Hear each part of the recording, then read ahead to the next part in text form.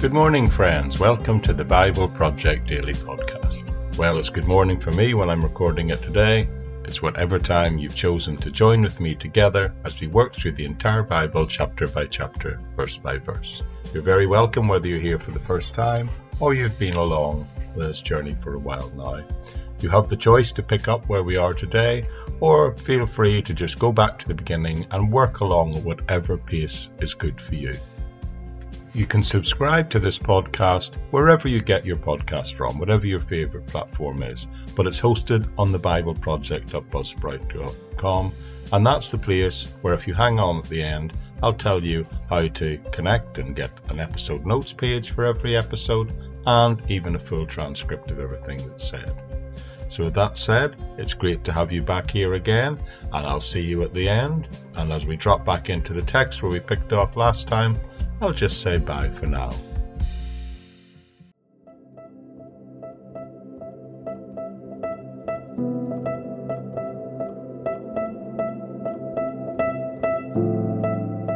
Okay people, here we are again, season 6, cracking on through the Gospel of Mark, and we're going to be looking at the text of Mark chapter 4 and the verses 21 to 33 in season 6 of our time together in the Bible Project Daily Podcast.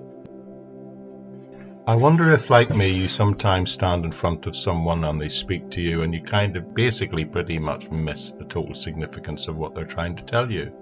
I believe that's a common type of thing that happens to most of us on occasions, but it's also something that can happen in terms of the Spirit. Sometimes we need to hear something spiritual, something important, and we need to recognize what God is trying to teach us in a situation, but as Jesus maybe would put it, we just simply didn't have ears to hear. Of course, in the course of life, it's important that we listen carefully, but I believe it's especially important when we come to listen to what God Himself might be saying to us. And I believe that the passage we're going to look at today really illustrates this. It's a passage that Jesus challenges us, and in a way He asks, are we receiving Him? And it illustrates it for us, and we're going to look at that today. The plan is to do as we always do, to work through the verses, verse by verse, and then try and tie it all together towards the end. So picking up in verse 21 and moving through, it says, He said to them, so obviously this is Jesus speaking, do you bring in a lamp to put it under a bowl or under a bed? No, instead you put it on a lampstand, for whatever is hidden is not meant to be disclosed, and whatever is concealed is meant to be brought out into the open. If anyone has ears to hear, let him hear. Consider carefully what you hear. Now, just a very basic reading of that passage in the ordinary language it uses makes it obvious that Jesus is saying that when I teach parables, you need to make sure you understand what I mean in what I'm saying. He actually says that explicitly, and he tells them you must consider carefully what you hear. But backing up just for a moment, the first thing he said was that the message itself must not be concealed. It must be heard, in fact.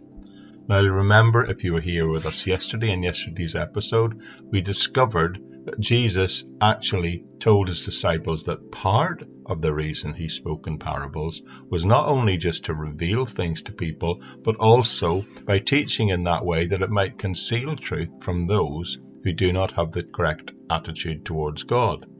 You see, that seems a bit counterintuitive at first, but if you think about it, by Jesus teaching in parables, he forces people to engage with his word on a deeper level, needing to think about what it means. Therefore, by doing it in that way, it means he is in fact not revealing the truth to those who don't have a teachable spirit or an incorrect posture of the heart, those who are just willing not to consider, not to ponder on what he's saying and what it might mean.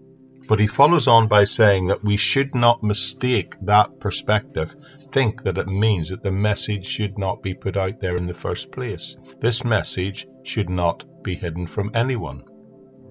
Clearly, by saying this, he's saying don't put the truth under a bowl or push it under your bed. You are to let the truth be put out there, so it's like a light that can potentially shine into the hearts of anyone who's willing to receive it.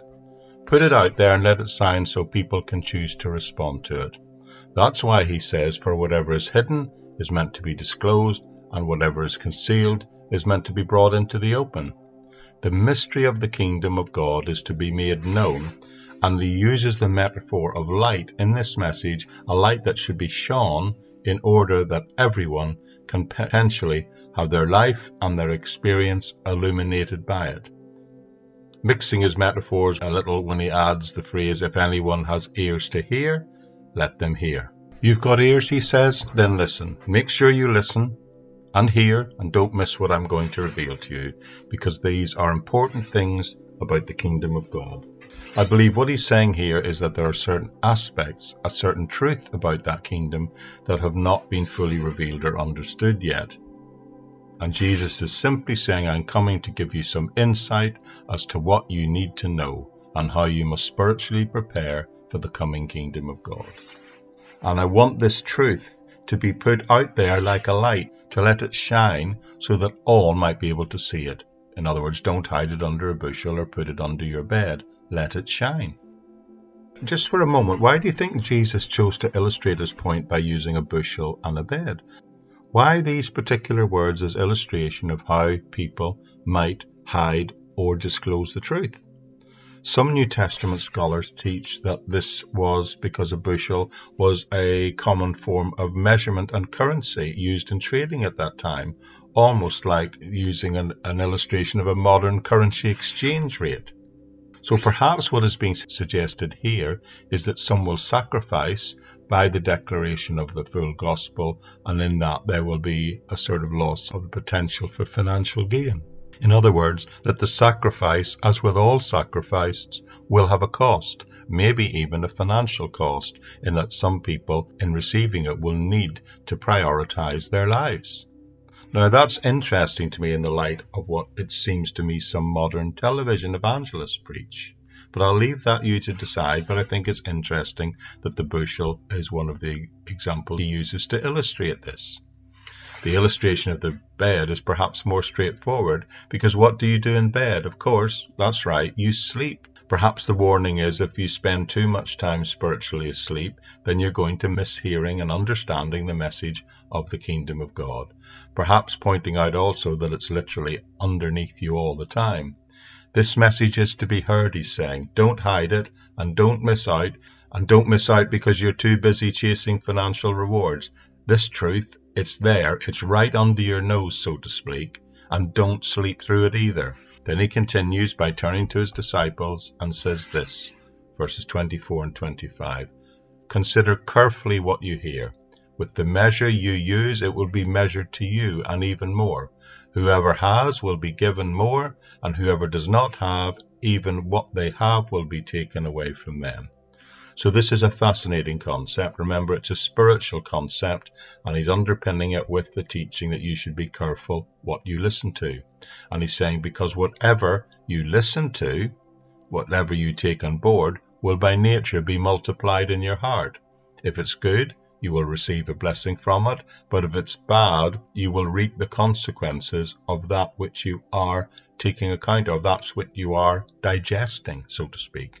Contained within this teaching is therefore the clear implication that if something is corrupt, it will bear bad fruit in your life. However, if it's good, then it will bring forth fruit, but in order for that to happen, you must use it or you will lose it. So not only is this message to be heard, but this message is to be lived out and applied. When using and thinking about the term use it or lose it, I think an illustration I can use is the modern day phenomenon of the internet domain name. Now that may seem strange to you, but a number of years ago at a church that I looked after for a while, there was an American guy who came over and worked in the area for about 5 years.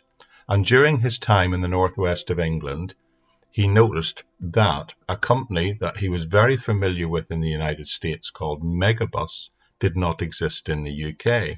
There were several regional bus companies doing longer journeys between cities.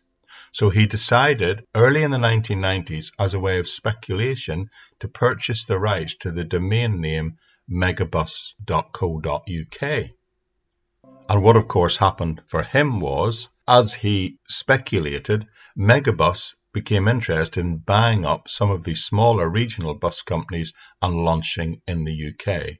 And at that time, and I'm going back to the 1990, he received £30,000, nearly $50,000, I think it was at that time, for that domain name, which was a considerable amount of money at that time.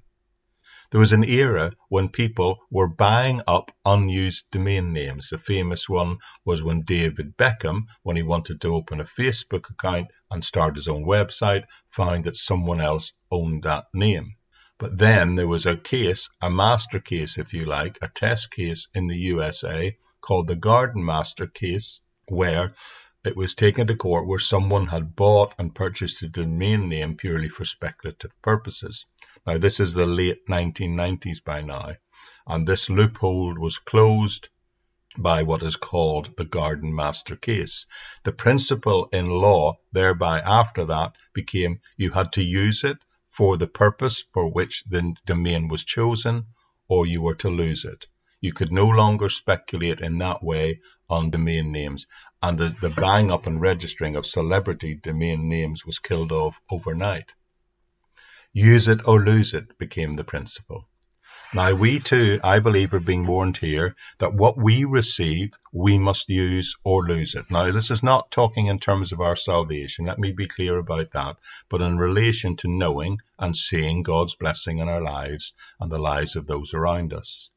If this message goes out, it will grow and keep growing every day and night, but if ignored, it may carry on growing in the world, but it will die and wither in its effect in our lives.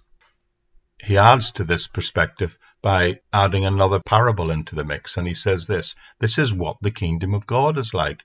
A man scatters seeds on the ground night and day, and whether he sleeps or gets up, the seed sprouts and grows, though he does not know how. So here we have another seed parable, and interestingly, he's making another point. He's adding another layer of depth to this message. He's saying that if the seed goes out there, it's in fact going to keep on growing, but just maybe not in the lives of the one who initially sowed it, if they're not engaged fully in it themselves. And that's why he said it's like a man scattering seed on the ground. Some of that seed will germinate, and it will carry on growing, and it will carry on growing whether or not the original person is involved in tending to it. Yes, we've heard that already, but the new insight he adds here is saying, yes, the seed has got to be spread, but day or night, whether the one who scatters the seed is asleep or awake, that seed, which of course, remember, this is a metaphor for the message, it's going to carry on growing, and it's still going to produce a harvest and produce fruit in the future. As a matter of fact, verse 28 says that the seed can produce a crop by itself. He actually says, reading the text again, all by itself the soil produces corn, the first stalk, then the ear, then the full grain in the ear. And as soon as the corn is ripe, he puts the sickle to it because the harvest has come. So this is really straightforward teaching here. Jesus is telling us not to worry about whether or not the seed will grow. Let God take care of it, because he is the one who brings the growth, and he is the one who will bring the harvest in. Don't worry about all the outworkings of it, he says. That is going to happen. Our purpose, our call, is merely to be those who scatter the seed. In other words, just put the message, just put the word of God out there. Now, this also would tell me that sometimes, even when the one who is scattering the seed is not perfect, the word of God can still continue to grow and produce fruit. And what a relief that is, and we know the flaws in our own lives and in the lives of some others who proclaim the gospel also. Jesus then makes another point about this growth. Let's follow on with that. And in order to do that, he's going to use another seed parable, verses 30 to 32. Again, he said, "What shall we say the kingdom of God is like? It is like a mustard seed, which is the smallest of all the seeds on the earth. Yet when planted, it grows and becomes the largest of all garden plants, with such big branches that birds can perch in its shade."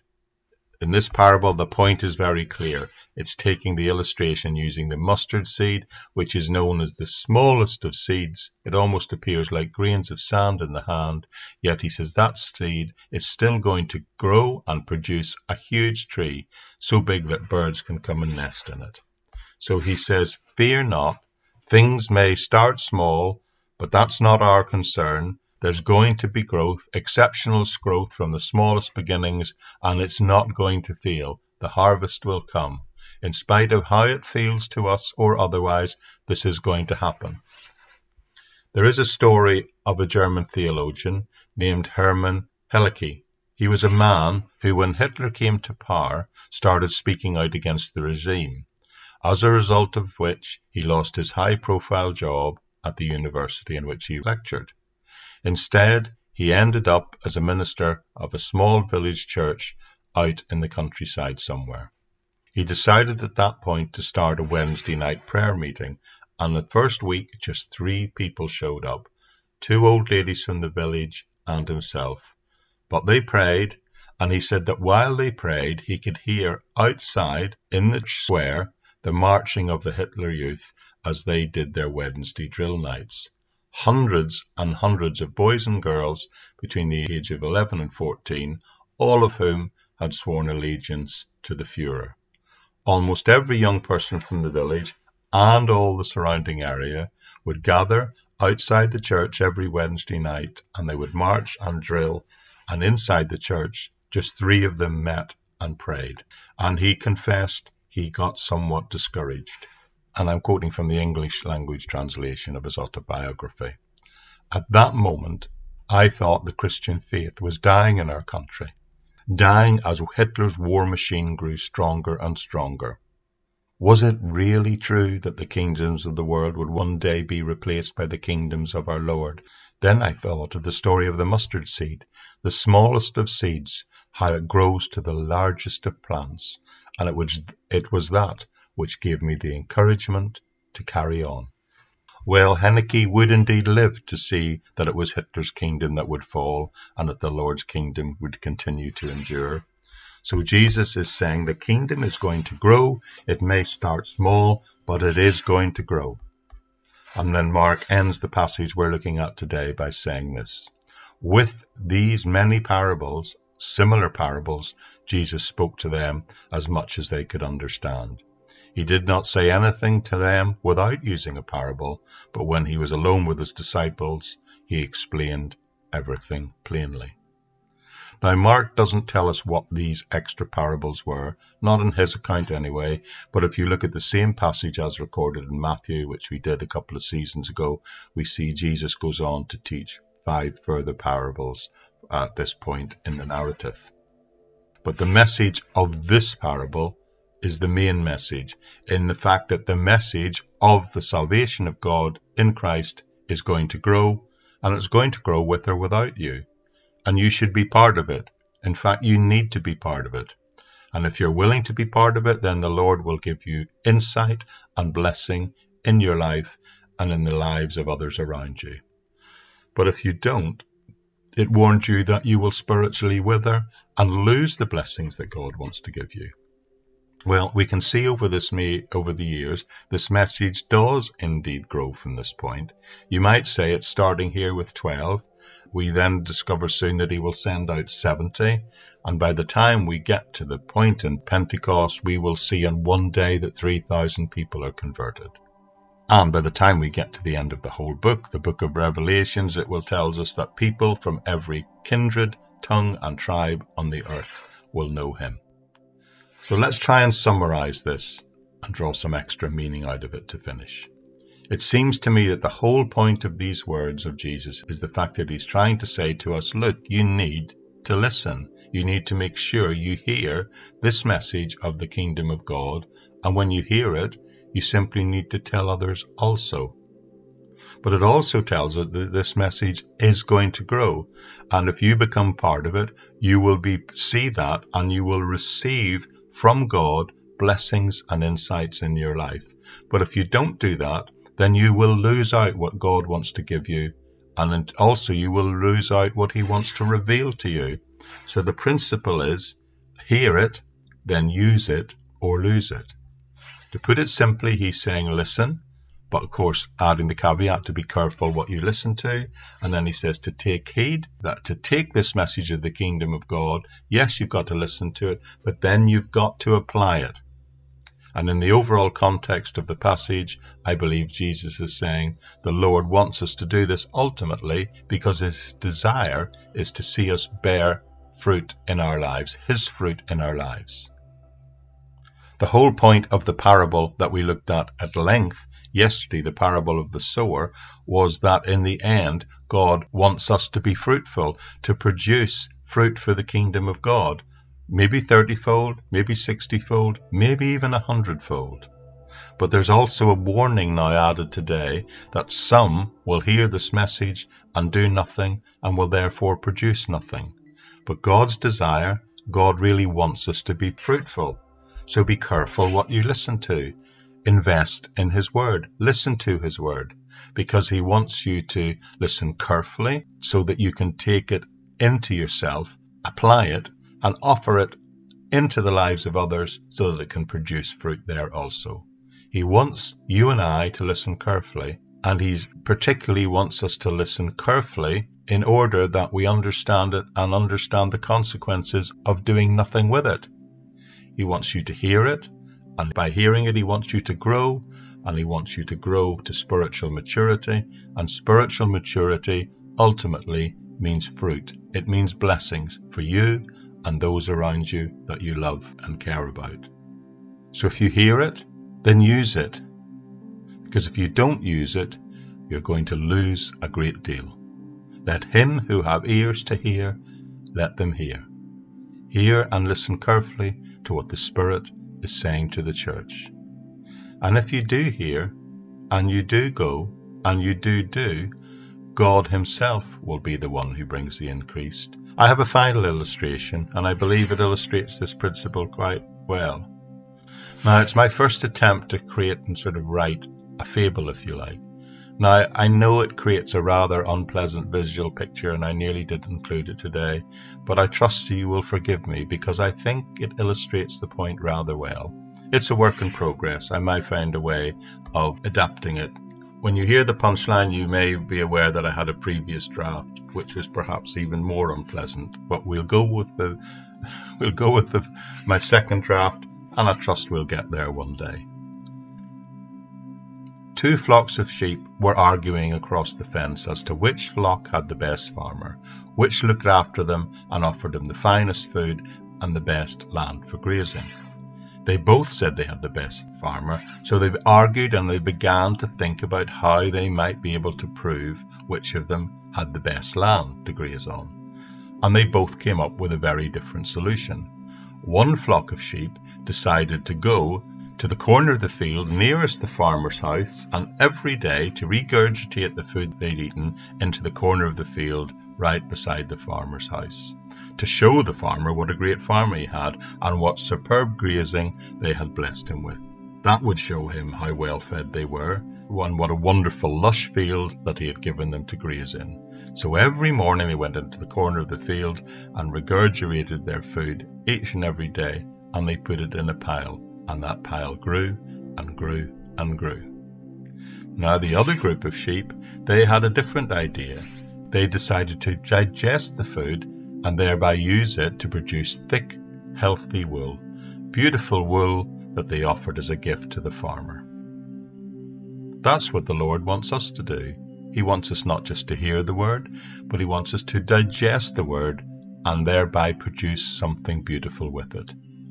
And the sad truth is, if we don't live it out, if we don't digest it and do something with it, we're just regurgitating it and leaving it at the side of the field. And that's not what God wants us to do. He wants us to take it, digest it, and go and do something beautiful for the Lord.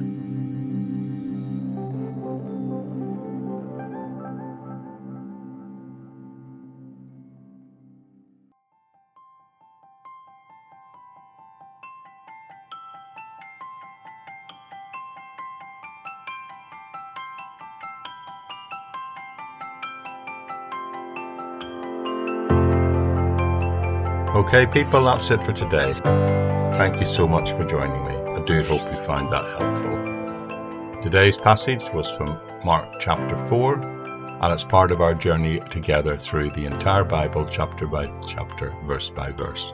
What I estimate will be a 10-year journey, which you're free to complete at whatever pace suits you. Now, you can get this podcast from all the main platforms, and you can subscribe whatever your favourite platform is, but the place it's hosted is the Bible Project at buzzsprout.com. There you'll find links to all the places that exist on this place called the internet, the social networks, but also places like Patreon, where I put bonus episodes, transcripts, episode note pages, that sort of thing, where people can subscribe to support and partner with this ministry, as well as places like LinkedIn and even the YouTube channel. So thank you for being here today. If you do feel you're benefiting from this, then please subscribe. Please maybe consider leaving a review so other people might see that and have confidence in listening to this podcast. And also consider sharing it on those places, those social media accounts that you might use. So with that all said, I'll say thanks again for joining me. It's a real blessing to me to know that thousands of people are listening to this podcast every day. That's reward enough. Thank you for that. And I'll see you back here tomorrow. Well, it'll be tomorrow for me. Whatever day works and is good for you is fine. So it's bye-bye now from the Bible Project Daily Podcast. Bye-bye now.